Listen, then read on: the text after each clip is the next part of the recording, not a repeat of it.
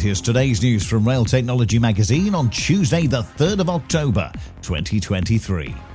Network Rail has completed a 4-part project to upgrade 50 bridges across Scotland.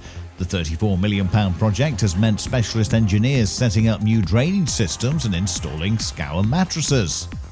Indonesia has launched its first high-speed rail line. The $5 billion Whoosh line stretches from Jakarta to Bandung in West Java and was partially funded by China's Belt and Road Initiative.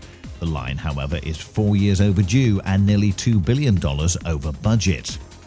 And Chinese train manufacturer CRRC has unveiled the first hydrogen-powered ART. The Autonomous Rapid Transit Tram is a crossover vehicle that combines rapid transit with ground transit and was launched in Malaysia, with CRRC hoping to expand into other territories once testing has been completed. And that's the latest. Don't forget to like and subscribe to make sure you receive every new bulletin, and check out our website for our stories in full, railtechnologymagazine.com.